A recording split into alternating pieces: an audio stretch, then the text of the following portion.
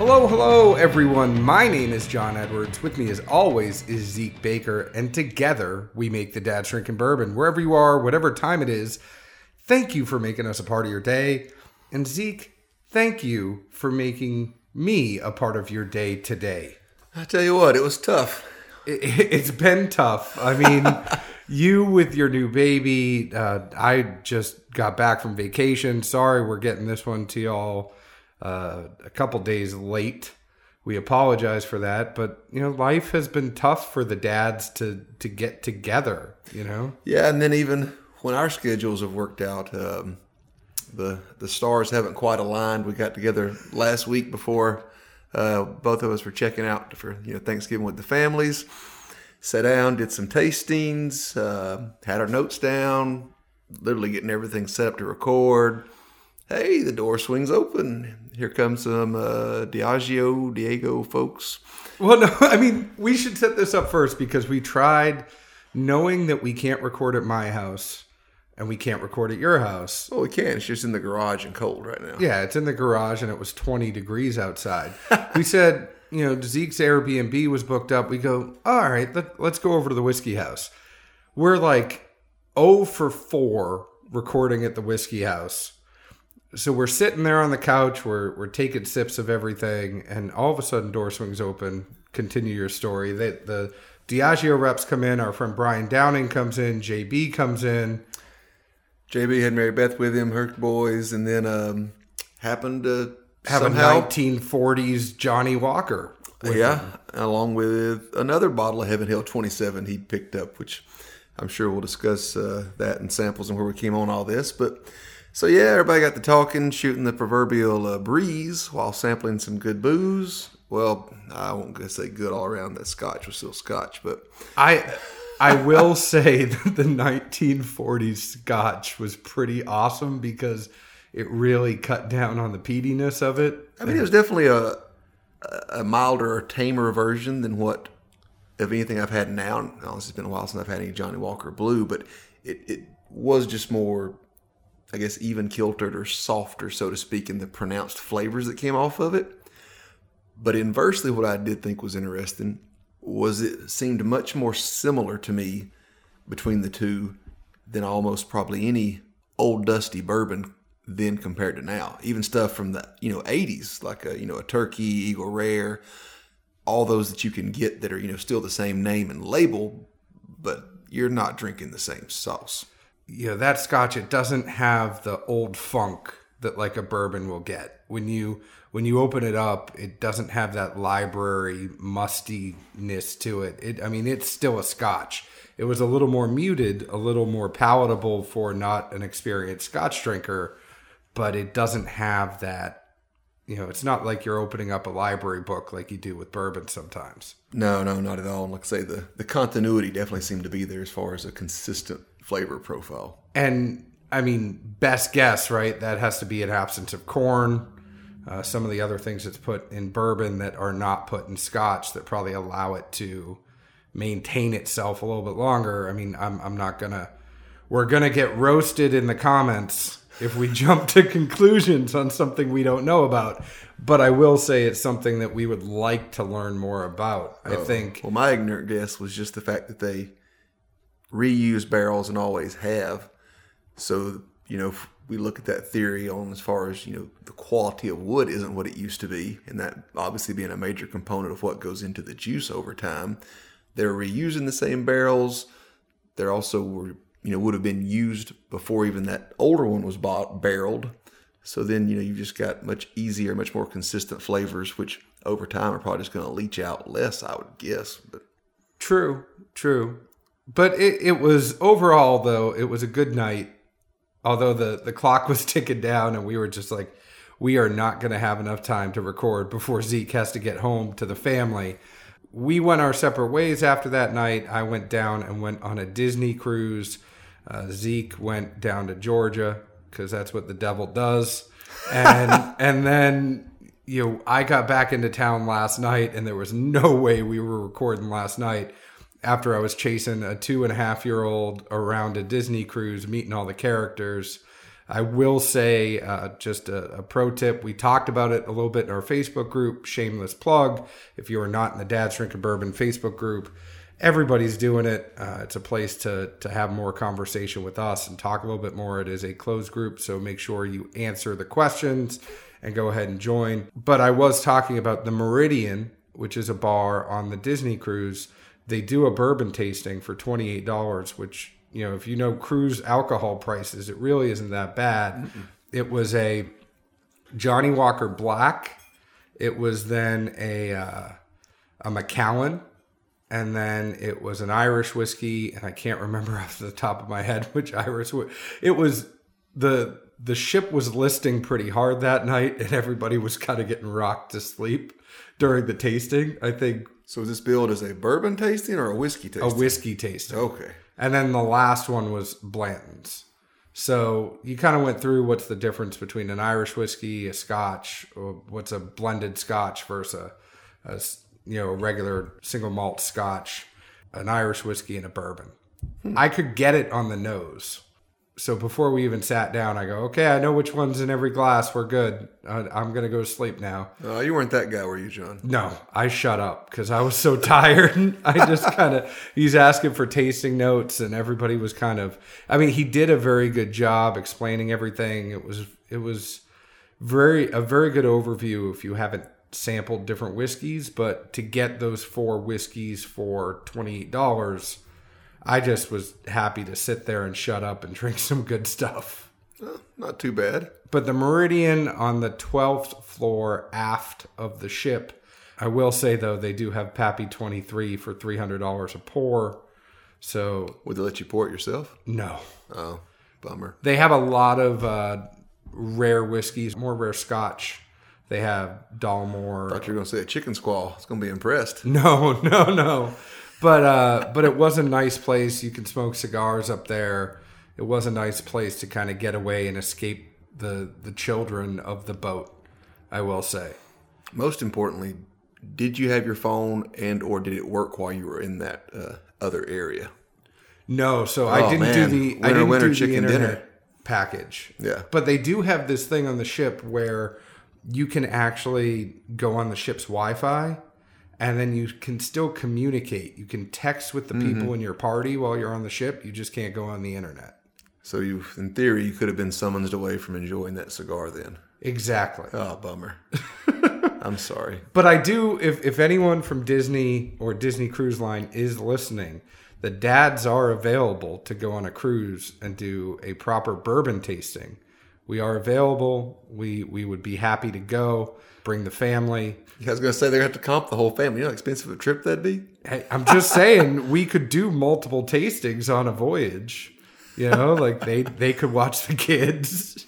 It's like the biggest role reversal ever. I think our other halves would finally be happy for once because of the bourbon thing yielding something. I know. So yet Disney, every other dad on that cruise, their wife would be cussing them like, "You're going to another tasting, really?" I'm just saying we could go through different types. We wouldn't be getting cussed about drinking. I know we could do more than one type of bourbon. You know, we could talk about the difference between a bourbon and a rye. We could really focus on American whiskey, the American malts that are coming out. We are happy to talk about anything. So shameless plug again, Disney Cruise Line, hit us up. We would love to sail with you.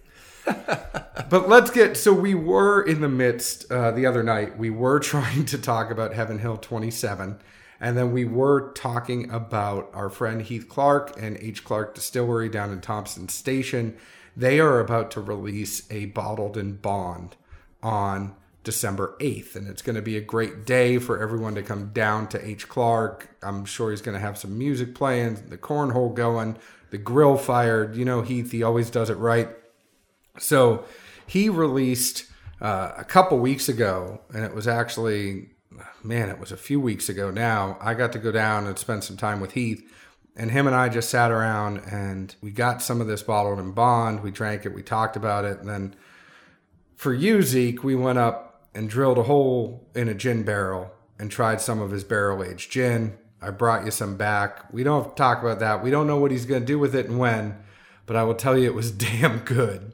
And the flavor profile jumped around to all these different notes that they didn't put in there but water really just changed it, because when we got it out, it was something like 150 proof. You put a little bit of water in there, and it really just mellowed it out nicely. I know you got some of that, and I hope you enjoy it, because I drilled the barrel just to get it for you. Heath even let you run the drill? No. Oh. I watched him. I held the light. We were up in the attic of the barn, and I held the light while Heath drilled it. Could you even stand up all the way? No. I'm envisioning, a very tiny attic, and you bent over in some awkward-looking position, trying to hold a light and also get pictures with your phone, and then like dropping something. I was holding a light in one hand and getting a video with the other. Yeah, I can see this being a lot going on. But we will talk about Heath's Bottled in Bond, and then we'll talk about this Heaven Hill 27. It is a 27-year-old release from Heaven Hill. We should talk about before we get into our reviews. If you haven't heard us before, we're pretty simple. We just give whatever we get, right or wrong. Everybody's right when it comes to bourbon. It's just what your palate gets. This was not sent to us from Heaven Hill. We were lucky enough to get some samples of this in a bottle share that we did in Nashville. It was not supplied to us from Heaven Hill. This was our own purchase, along with a bunch of other people. It's 27 years old, 94.7 proof, 47.35% ABV. It is 78% corn, 12% malted barley, and 10% rye. The MSRP on this is $400. It was produced at the old Heaven Hill Springs Distillery, which, Zeke, is your favorite thing because it's pre-fire. It is 41 barrels that were distilled in 1989 and 1990, which yielded 2,820 bottles at the end of the day. Not too bad. Not too bad. What's that come out to an average per barrel? Now you're making me think. You didn't have that stat written down? John, you're the stat guy here. This is what we rely on. So 41 into 2820, it's got to be like 50 something percent. Yeah, I think it's around 50 to 60s. Give or take, 55. Luckily, I talked about this with some friends earlier, so I was trying to see how quick your math skills were. 53.5. That's a Weller 107. The funny thing is, when we were talking about this the other day with our friend Brian from Diageo, we were talking about how there was 73% evaporation in these barrels, and a lot of them were aged on the first couple of floors. But the evaporation, as we learned, doesn't necessarily mean it's the evaporation of liquid in there. It was the evaporation of alcohol, which brought the proof down. But they still did have a decent yield. So when you hear evaporation of 73%, that doesn't necessarily mean there was the volume of the barrel was only 27% liquid. It just meant that the alcohol had evaporated. Well, no, he was saying something about condensation and when it falls back from the roof of the barrel back in. Yeah. So we don't know necessarily what that made the yield of each barrel, but it didn't mean that it was 27%, right? Like, it's more than the 27% left in the barrel. If it says it's 73% evaporated, that doesn't mean that you only have 27% volume left. Oh, you never know what the fill level was either. I mean, who knows back then? Yeah, so you learn something new every day. We're still learning. We don't know everything, as a lot of people like to point out to us. We're having this again tonight because we had it. We had it before, and we were all ready to do this, but we wanted to refresh our palate. So we are having this again tonight. We had it right before we got on. We put some notes down. For me, I really enjoyed this. I don't know if I enjoyed it at $400. I understand the cost and having a 27-year-old whiskey and everything that goes into that. So I understand where the cost is. I just don't know if I'm ready to pay $400 for anything. Call me a cheapskate. But the nose was a lot of vanilla and cigars. It really opened up for me after a few minutes, though. It doesn't change as I let it air, but it just became stronger and more intense, that vanilla and cigars. What did you get on the nose for this one? Nose-wise, I put down, it definitely had noticeable characteristics of sweet oak. That's how I've always heard it described, as far as the difference in some of the wood and the older bottlings like Pre-Fire. We talked about Old Turkey, Old Eagle Rare, but Sweet oak, general term there. And then also, at times, it still was very fresh, peppery, a little bit of vibrance. I just put down it seemed to be a fun balance of both old and new characteristics that just kind of danced around. At some point, I got a smell, and I put down elderberry. I was trying to look up because that's not something I normally think about. I don't know where it came from. Were you watching Monty Python? I never really got into those. So that could be a little off base. I've still got a question mark beside that, and apparently I never researched it as much as I needed to, but that's where I was nose-wise with it. The taste for me, I got oak, tannins, and tobacco. That cigar theme really stayed with it. On the second sip, maybe I got a slight hint of black cherry or dark fruit, but for me, there was almost like it almost tasted like I was drinking a cigar, not in a bad way, but the notes that you get in your mouth when you have a really nice fine cigar. I got a lot of that, tobacco, almost like a cigar tobacco, but a sweet vanilla one. Drinking a cigar. Oh. It's not in a bad way. Oh man, you might have turned my stomach with that one a little bit there, John. No, I mean maybe that's what came up in the finish. Like my mouth felt like I was smoking a cigar while I was having it. I mean, I think we should try this out. I'll put a cigar in a thing of water for about a week, and the next time we get together. No, because it wasn't in a bad way. It just like how your mouth kind of tastes when you're smoking a cigar. Yeah. Kind of like that. Like it just felt like I had been smoking a cigar. Okay. Not like I was drinking a cigar, but like, my mouth, it lingered. I mean, that definitely lingered on the finish. And I guess I'll just kind of go in to talk about that too. But like the mouth tingle was nice in there on the chew. But that oak, leather, tobacco, dark fruit, they linger. The bourbon taste for me was gone pretty quickly without much fanfare. It really just was gone, and that oak, tobacco, vanilla kind of lingered. That whole just cigarness lingered for me. There's a theme throughout the whole time I had it. Is this because you were going on a themed cruise the next couple of days and you were trying to prepare yourself? Oh boy! Dear God. Between that and drinking a cigar, John, now you're going to give me a nightmare. Maybe. Let's see here. Palate-wise, and I'll preface this at least just because simply the week before, a good friend was in town, happened to be able to try. For anyone that follows Willett and or horse racing and whatnot, they put out a 27-year, the Go Justify bottle. Also, Heaven Hill, presumably. And I was really surprised by it. I mean, I wasn't blown away or amazed, but I think the perceived notion of a 27-year-old bourbon going into it, nobody's really expecting, to be blown away or life-changing by any means. No, but one of the things I will say is that we did have this side by side at one point with Evan Williams 23. And I will say that, for all those notes, it really was enjoyable. I would love to light up a cigar and have a pour of this with it. I think it pairs very nicely with that. And it kind of has that refined luxury feel like you do when you're sitting out on the back deck, smoking a cigar, drinking a bourbon. But we had it side by side with Evan Williams 23, and it completely ruined Evan Williams 23 for me. Well, they were just completely different. And I think that just, not to deviate, sorry, I was going to bring this up later after the notes, but I think it just really goes to show people how much variance there can be in, rick location and or rick itself. Also, you never know if the barrels could have possibly had a different char. Odds are the mash was the same back then.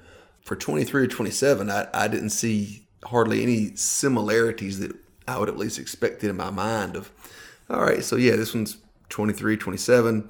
They're going to be pretty close there, but they really weren't. They were pretty far apart. Exactly. I'm right there with you. But jumping back on track to the Heaven Hill 27, palate-wise for me, I've got down the oak was strong initially, but honestly not as much as you would expect for 27 years in the wood. Eventually, the bitterness from that does seem to overtake the marshmallow flavor that I usually find in a lot of the old good pre-fire bottles and whatnot. It was not too viscous, honestly. At moments, it really tried to be a sweet and savory, and I just put down, as much as it tried. Father Time's going to win this battle every single time. Also, similar notes as far as when you get a little bit of pepper that would kick up and a little vibrancy. It would be in a flash here and there, but eventually, the end result was just wow. This thing's been aged, or these barrels were aged for a long damn time. Finish wise, I put down, honestly, I thought it's an amazing linger. I said the finish to me, compared to most things that I've had, literally equated to the extra amount of time that these, were in the barrels, as opposed to other stuff that, 8, 9, 10, 12-year-old juice.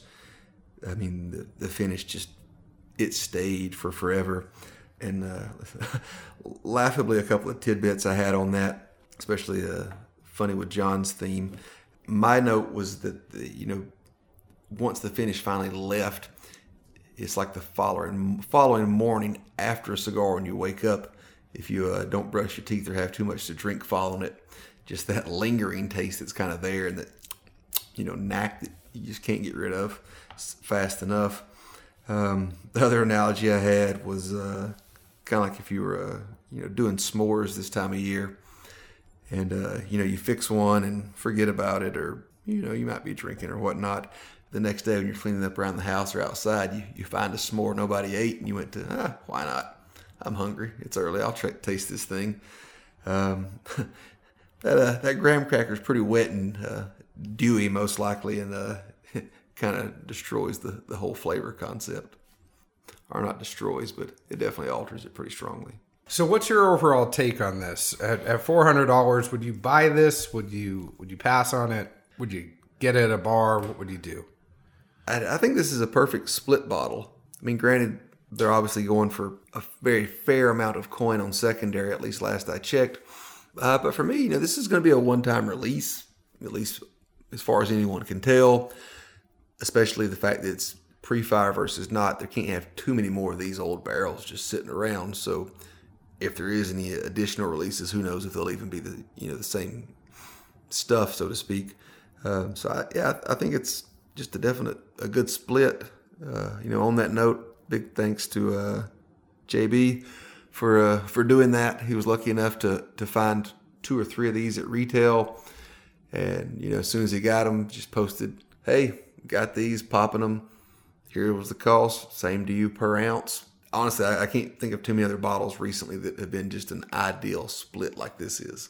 And I can't think of too many other people like JB. Just to take a second this guy put together something like 30 samples of this. Oh, no, it was... whatever it was, he went and filled up ounce bottles of this for so many people. There's not that many people that would go ahead and do that. It's JB especially, but it's one of the things that makes the Nashville community so special that we have people that would go get an allocated release like this and say, "Hey, I got it. I'm popping it. Who wants some?" And, also another note that I'd written down, I'm surprised John didn't bring it up because it's usually more his cup of tea. But the box and the presentation of this thing, I think if a retailer happened to pull it out and said, "Well, do you want this?" Man, it'd be hard to walk away from. If you see it, it's one of those things, and I said that I would have some trepidation at $400, but if I had the $400, if it wasn't Christmas time and if I didn't just go on a Disney cruise, if they got me in like March, I'm in. Yeah, I think if it's in front of you, you're just like, man. And that's honestly not even as the prospect of, or the notion of flipping. It's just, this is really interesting looking. It's never going to come around again. Are you going to enjoy drinking the whole bottle, or would you want to? Some maybe, but I don't think so. But it actually has, so it's encased in this open wood case. So it's not like a Booker's case where closed in on 3 sides. I mean, you can actually see it from the side. And then there is a magnetic piece of wood at the very top that you have to take out in order to get the bottle out. And then it goes back and it attaches via a magnet, and you hear it click into place. And it's very impressive. Heaven Hill went above and beyond to make sure that this limited edition release and this unique release had unique packaging to go. They had a little booklet thing in there too, didn't it? Oh yeah, they definitely did what they should have for a release like this. You have to give them credit for that. You know, I think when you have those releases that get up in that price, you would like to see more than just the bottle on the shelf. You would like to be wooed. If you're gonna, need to be wooed a little bit. And they definitely hit the packaging and the presentation. It looked classy. For me, it tasted classy. I wish, a lot of times people think we're just being cheapskates. I mean, we're two dads out here that like a very expensive hobby, and we have to think about being creative sometimes to get it. It's not like if I had the $400 to spend, I'm in.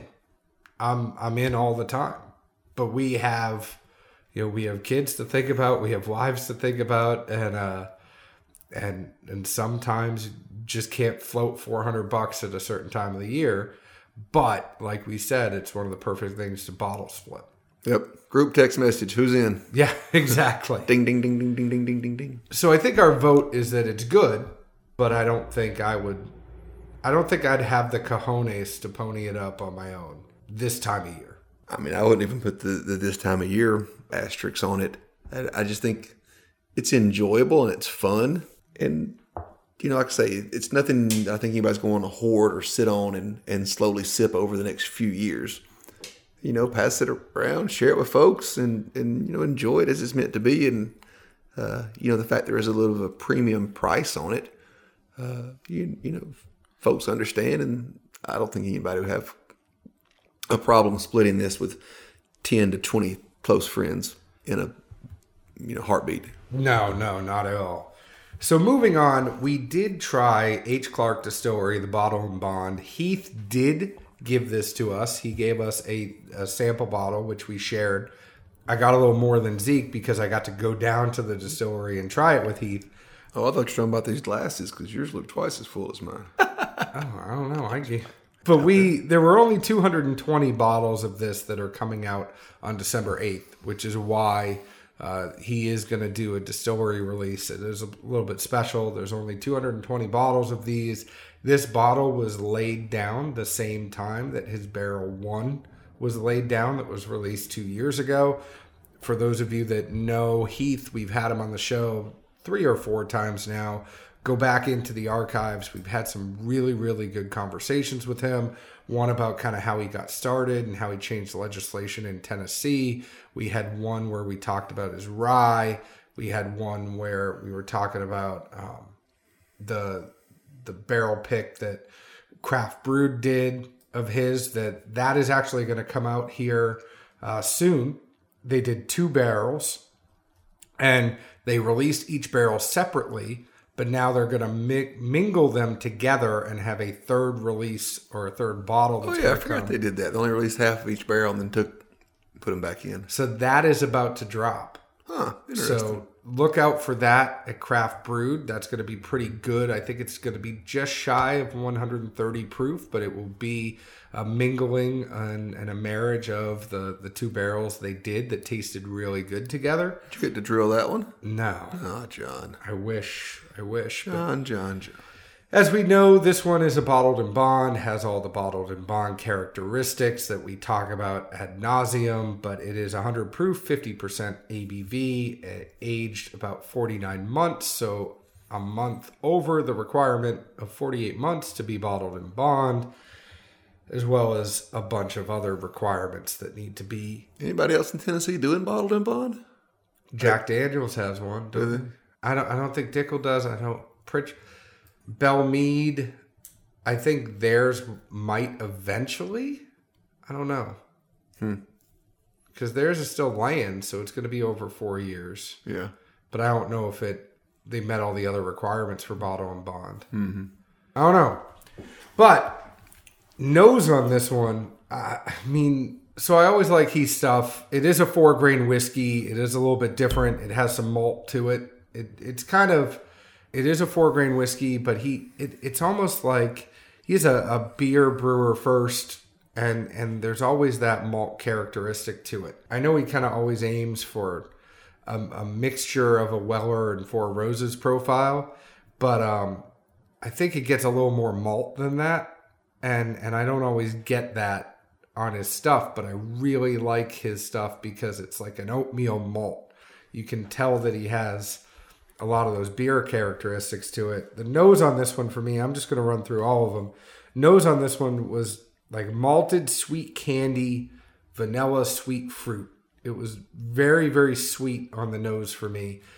I thought it was a really, really well done nose to have to really approach the whiskey. And I'm not just saying that because we're friends with him and he gave us this sample, but I really enjoyed that aspect of it. The nose really kind of drew me in. The taste was like grandma's cooking in the oven. It was like that oatmeal malt baking, like she's making cookies for me, is what I got. Like a sweet malted cookie with baking spices. And that, obviously, I said it over and over, and I like to say words over and over just to annoy Zeke. But I wish I'd, took a shot every time you said malt. I'd be in great shape right now. I know. Malt. If you're playing at home. I'm just glad there's no apricot in this, too, or I'd had to shoot myself in the head. No, but it was like a baked oatmeal cookie. Like so that's interesting because, well, I'll just go on the notes formally. And then the finish for me, it was a dark fruit that lingered. And it kind of just stayed there nicely in the palate. Not too much of a burn for me on this at 100 proof. But it was just a really enjoyable pour. It's the thing I was going to say, and then I will let you give your notes, is it's everything I wish Stranahan's was. The yellow label Stranahan's. Like it really is. I know you're a big Stranahan's fan, but if we're talking about an American whiskey that has malt in it, I loved 10 times more than Stranahan's.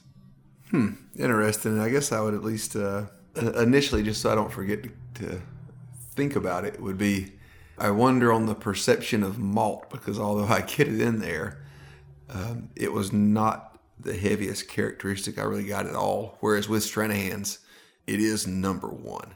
It's more of the oatmeal, to me. I said malt over and over just to annoy you, but it's really that oatmeal mixed with the malt, but it's more of a heavier oatmeal than the malt. Hey, you're not annoying me. I at least have a drink in my hand. I'm going to feel bad with people that hear this and they're in their car going to work, and then their kids in the back seat going, malt, Dad, malt, malt, malt, malt, malt, malt, malt. Man, I don't have a wreck. If someone's having a drinking party with us, just drink every time. Re-listen to this episode. or equally pinhook and apricot. Hey.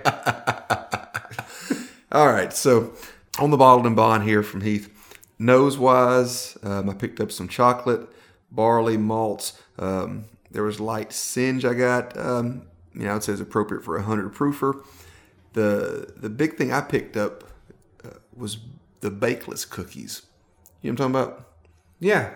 Things like chocolate, oatmeal, and probably a few other things, but they just mix it up all well and then throw it down on a wax piece of paper.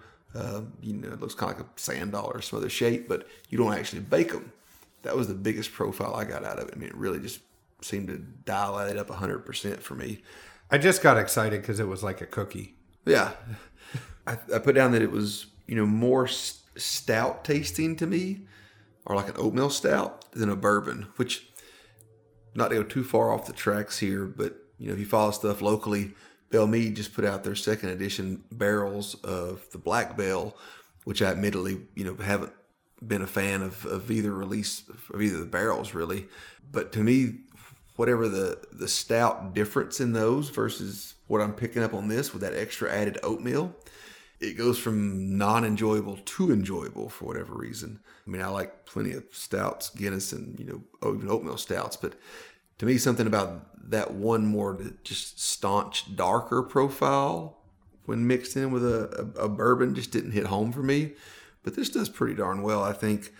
After some time in the glass, it did finally pick up a little bit of corn on the back end of the nose, but it's by no means overly off-putting. And for only 4 years, I think people are going to go in expecting to get much more corn, honestly.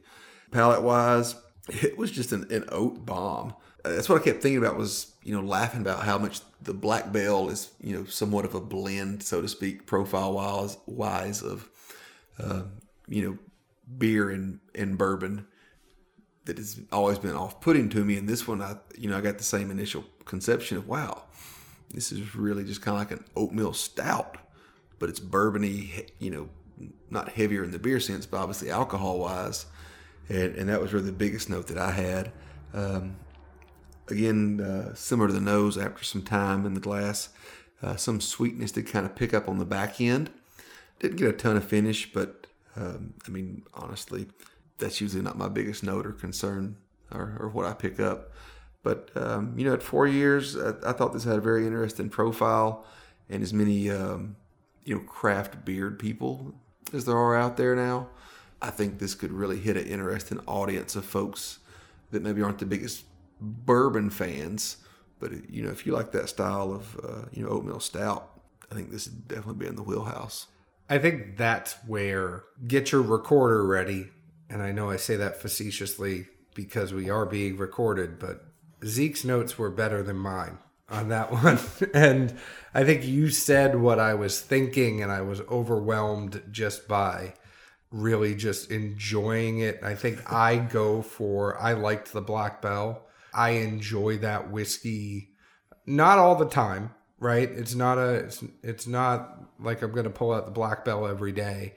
But I really enjoy that oatmeal stout characteristic in a whiskey. I don't mind it. And I really enjoyed this one. I think probably because it's that oatmeal stout, but almost had that cookiness to it.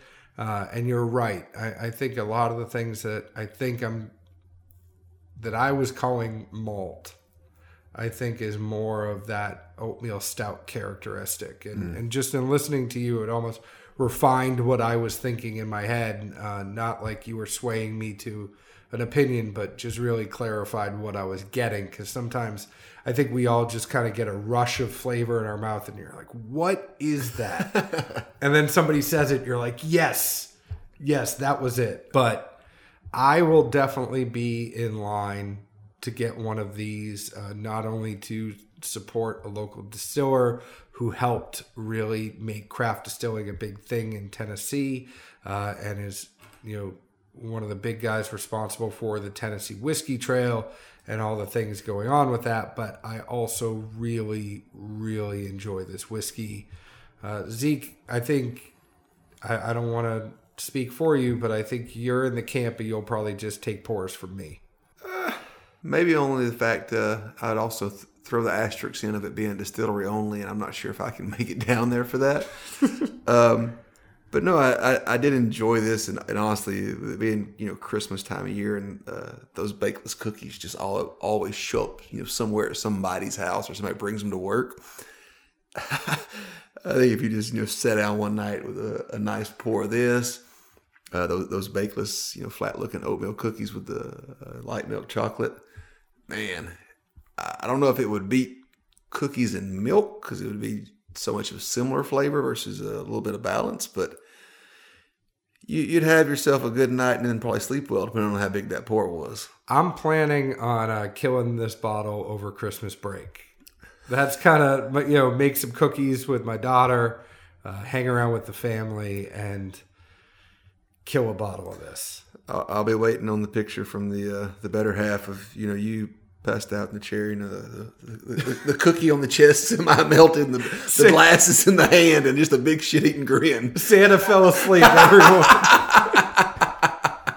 Well, last but not least, I know that I'm going to throw a curveball here at Zeke.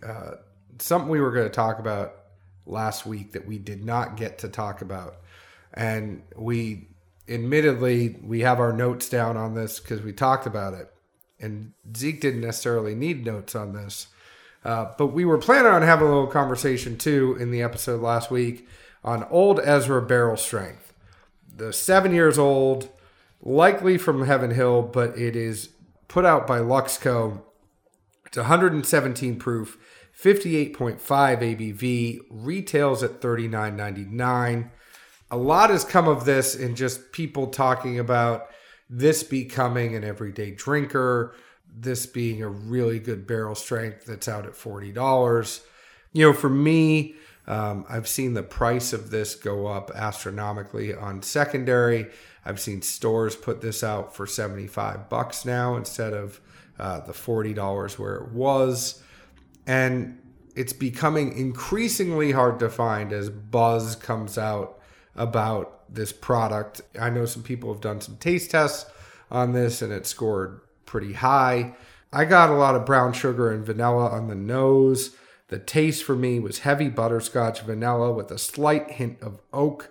The oak is more prevalent the longer it sits out. I also got a little bit of nutty characteristics on it on the taste for me.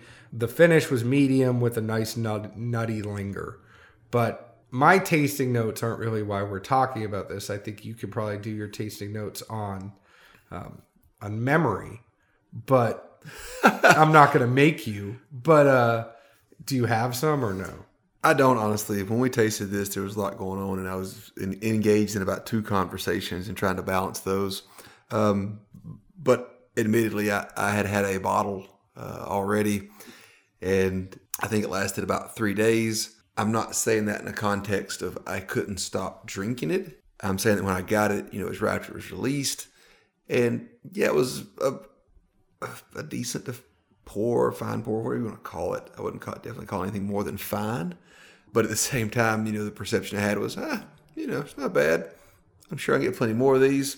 Let's go and crush one, which, you gave me a little bit of a hard time for if we could have used it, which probably so. I guess it was just the mood I was in. Zeke posted it in the Facebook group and had it open. It was giving notes on it. I said, we could have done that together. Yeah, and then I posted it upside down and empty. Whoops. Some days, some nights, some somethings. But I don't think that's necessarily why you wanted me to bring it up. No, to me, I guess it's somewhat of a rare occurrence in this day and age, which is pretty sad, but you get what you pay for with it. Coming in, it's 7 years.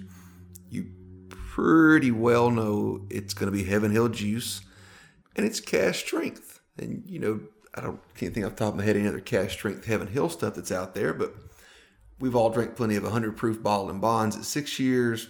The Virgin 7-year 101's out there.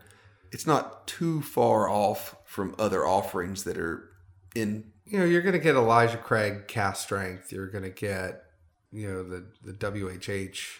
But, to me, I laugh and plenty of people message me and ask about it. And I just continually use the adage of a little gif of Denny Green back when he was coaching the Arizona Cardinals.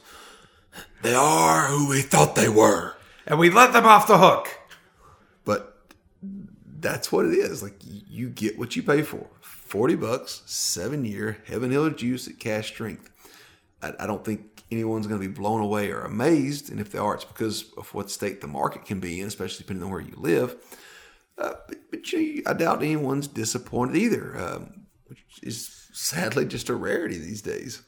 But I think it's just our way, and one of the things that we want to touch on, my notes are not, I enjoyed it.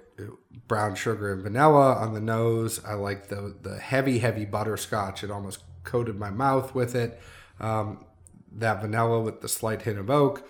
It wasn't a bad bourbon at all.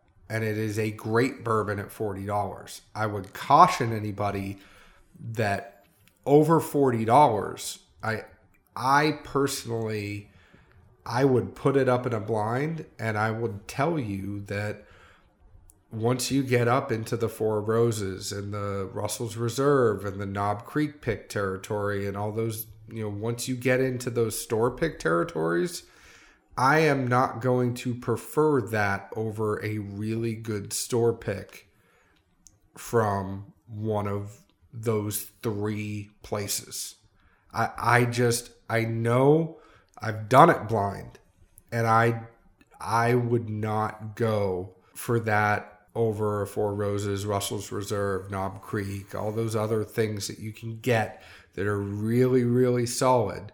It just doesn't wow me enough. At $40, I say it's a great bourbon for the price. Yeah, especially if you're a cash strength fan. But at the same time, there's plenty of people that aren't. And to those people, Long Branch at $40 is where they'd rather be, and that's fine too. But Old Ezra has, I will do a plug for Grand Cru in town, has Old Ezra at 101 proof for 7 years. That's a $20 bottle. And, if this is going up to 75, that $20 bottle looks really, really good. Yeah, I mean, if you're going to drop $75, go find the discontinued Ezra 12. That's a good pour. Yep, that's a great pour. But we just want to make sure we got that in there. We want to make sure we covered it because it was lingering on our mind as a lot of people asked us what we thought of the Ezra. But if you want to hear more of what we think, go ahead and join our Facebook group. I know I've already mentioned that. It's Dad's Drinking Bourbon on Facebook. Zeke will talk to you on there, right? Yeah, I mean, we both try to keep up with it. Obviously, life, work, kids, and whatever beckon from time to time. And I don't know, there was that glitch, last week, which evidently was all of Facebook, but, groups just weren't, getting updates. Well, the chronological thing just wasn't working. Like, oh yeah, I would continuously see somebody post it and click on it, like, can't find any posts. Did they delete it? Somebody lying to me? But we do try to get in there a lot, but there are a lot of good people in that group that are posting, talking, and it's a great community. We think everybody should join it. Go ahead and find our podcast on your favorite podcast provider, Apple, Google Play, Stitcher, Podknife, Spotify, iHeartRadio, Podbean, whatever you like. Go ahead and find us. We're also on TuneIn. We're on YouTube, audio only. Please leave us a 5-star review. Tell us why you like us. Those things actually do help. It bumps us up so that more people can find us. So please just take 2 seconds out of your day. Leave us a 5-star review. We know there's one guy that hates us. So whoa, he just talks about you more than me. Wow. We appreciate him listening. I really appreciate that he listens. But go ahead and leave us a review. Also, please follow us on Instagram at Dad's Drinking Bourbon, Facebook at Dad's Drinking Bourbon, Twitter at Bourbon Dads. Zeke, where else can the folks find us? Most of the time right here in Nashville, Tennessee. Occasionally John's off drifting on a boat somewhere and other things. But for the most part, we're here. Give us a heads up if you're coming to town. We really do love meeting folks and do our best to accommodate where we can. Obviously, we can be somewhat limited depending on what family beckons, but there's nothing more enjoyable to us than putting faces and names together and sharing some pours too. Wish I was still floating out there. Cheers. Ciao.